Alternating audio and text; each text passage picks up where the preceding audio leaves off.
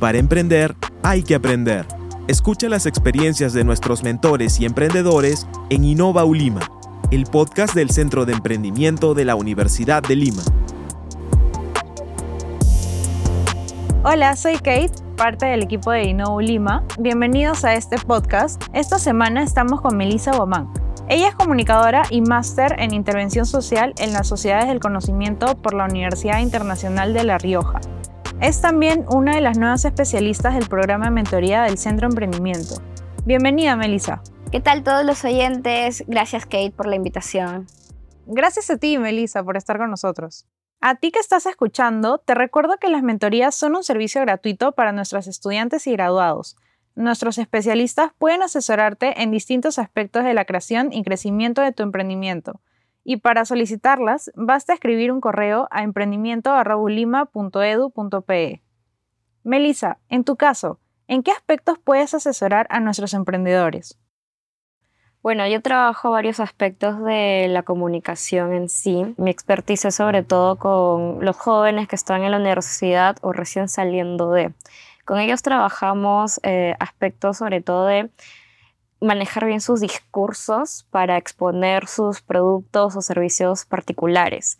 Y sobre esa exposición de discursos también está la presentación de los productos o servicios. Por ejemplo, el tema de la prototipación de aplicaciones o websites.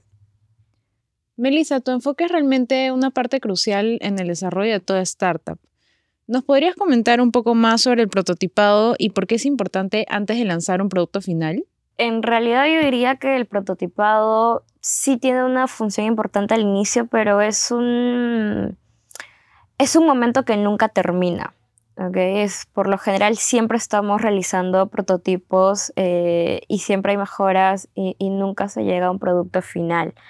Sobre ello, la importancia está en que si bien la mayoría de los jóvenes emprendedores tienen estas grandes ideas sobre, hey, quiero hacer un marketplace o una comunidad virtual o lo que yo quiera, la cuestión está en cómo tangibilizar esas ideas, ¿no?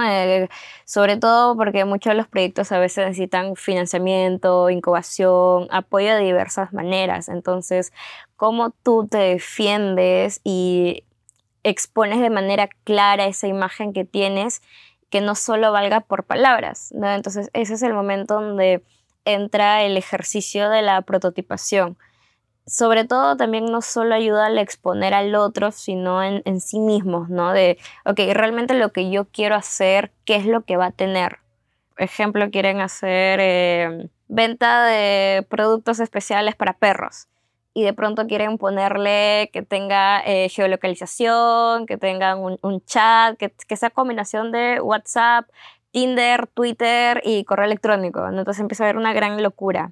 Entonces, por eso es lo interesante de la prototipación, porque dejas de hablar mucho, ¿okay? Para concretizar y enfocarte en lo que tú quieres, tus recursos, y a la par te ayuda mucho en cómo los otros te pueden ayudar, ¿no? Porque van viendo qué es lo que vas a tener, cómo te puedo apoyar, cómo lo podemos pulir. ¿Cómo es que se prototipa una web o aplicación y qué herramientas se utilizan para hacerlo?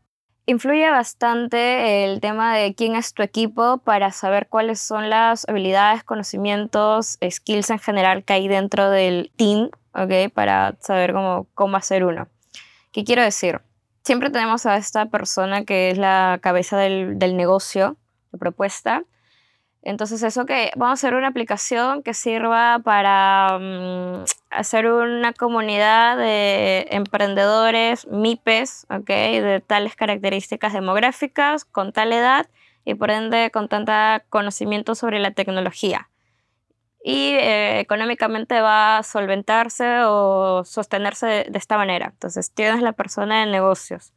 Luego tienes esta persona como que la creativa, que dice, ok, pero esto cómo se va a ver. Entonces la persona creativa, hablando de manera específica, en cuestión de que sabe tangibilizarlo, quizás pueda saber cosas de diseño. ¿Y estas herramientas de diseño que nos comentas deberían ser muy especializadas? Basta que sepas utilizar un PowerPoint, ¿ok? Y poder poner al menos en cuadrados y rectángulos cómo sería la aplicación.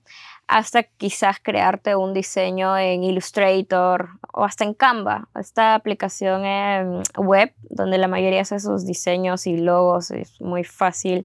Trabajan ahí esta tangibilización de cómo se vería la página de inicio, ¿no? Cómo se vería el carrito, cómo se vería preguntas frecuentes, cómo se vería el proceso de pago. El proceso de pago a veces la gente se cree que es muy fácil y cuando lo empiezan a hacer como pestaña por pestaña es una locura tremenda.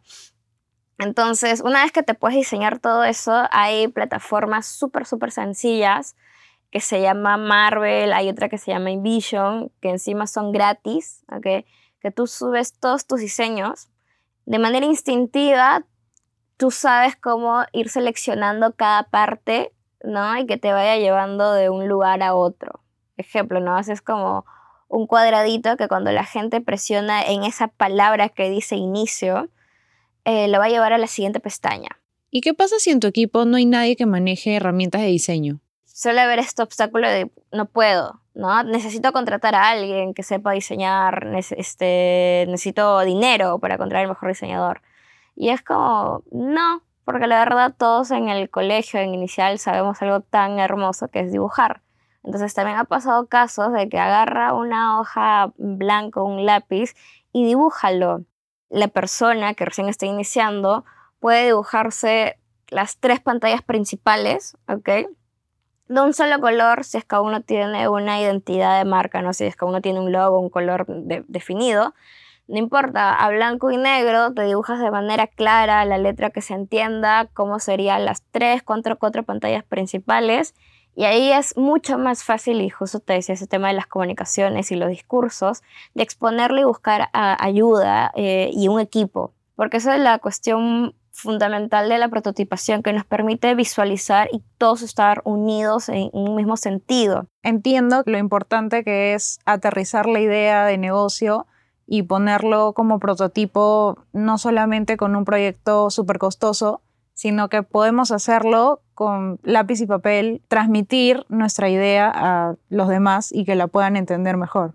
Sí, realmente sí. No, se suele considerar que es costoso, pero es más como una excusa para no continuar. Pero lo puedes realizar y ya dependiendo de la etapa del emprendimiento en que te encuentres, ya vas a ir mejorando la presentación, vas a ir mejorando las habilidades, va a entrar quizás gente que te pueda ayudar a mejorar esa exposición, ¿no? Pero igual como te decía anteriormente, la prototipación nunca termina.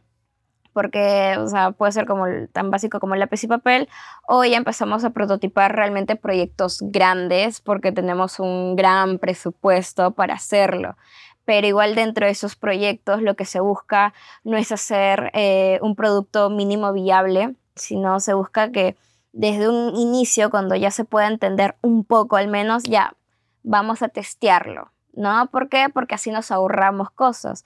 En vez de estar invirtiendo en hacer un prototipo de 6 meses, hagamos algo rápido de 2 meses o 3 meses y empecemos a validar.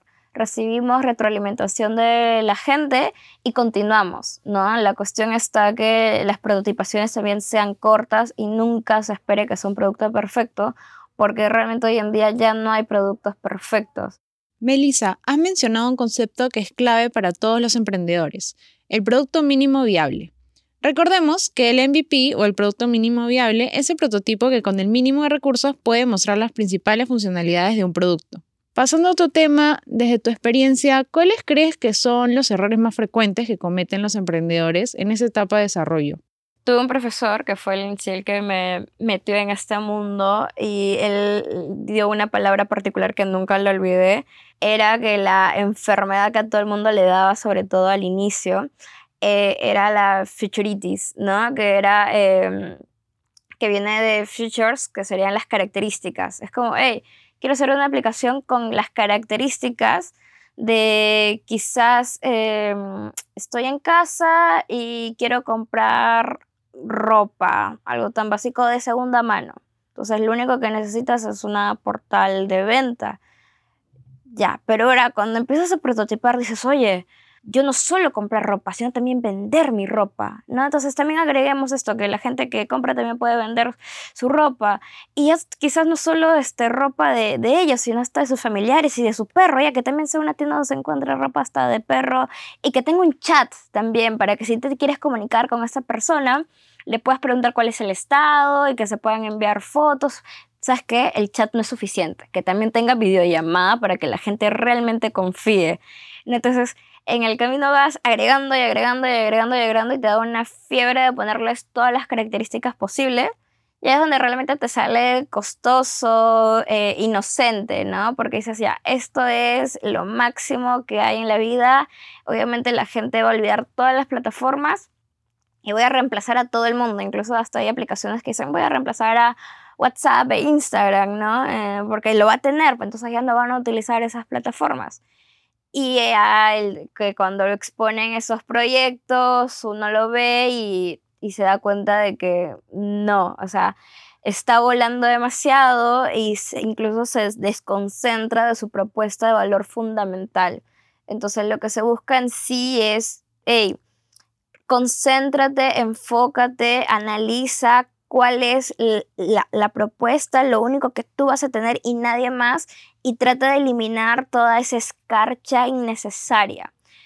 Puede ser que sí, puede ser que quizás la meta sea hacer esta propuesta con 1001 cosas, pero aún no vas a llegar ahí.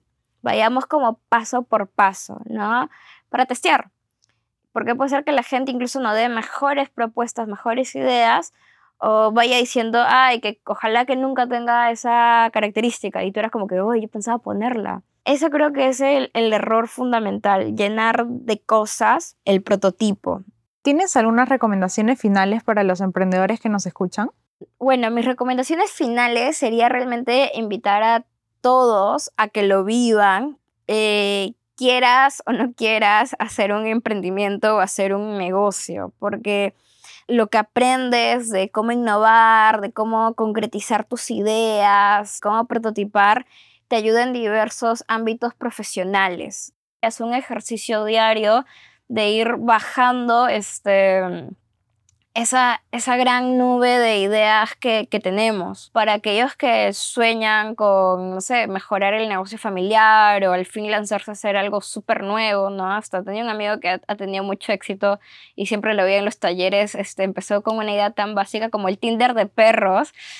Pero de ahí el proyecto crece, madura el proyecto, maduras tú, que terminas con un pseudo final poderoso, ¿no? Y lo digo pseudo final porque en sí nunca terminas. Entonces, para toda esa gente, el momento es ya. O sea, ya empezar a ir a los talleres y empezar a lanzarse un poco, ¿no?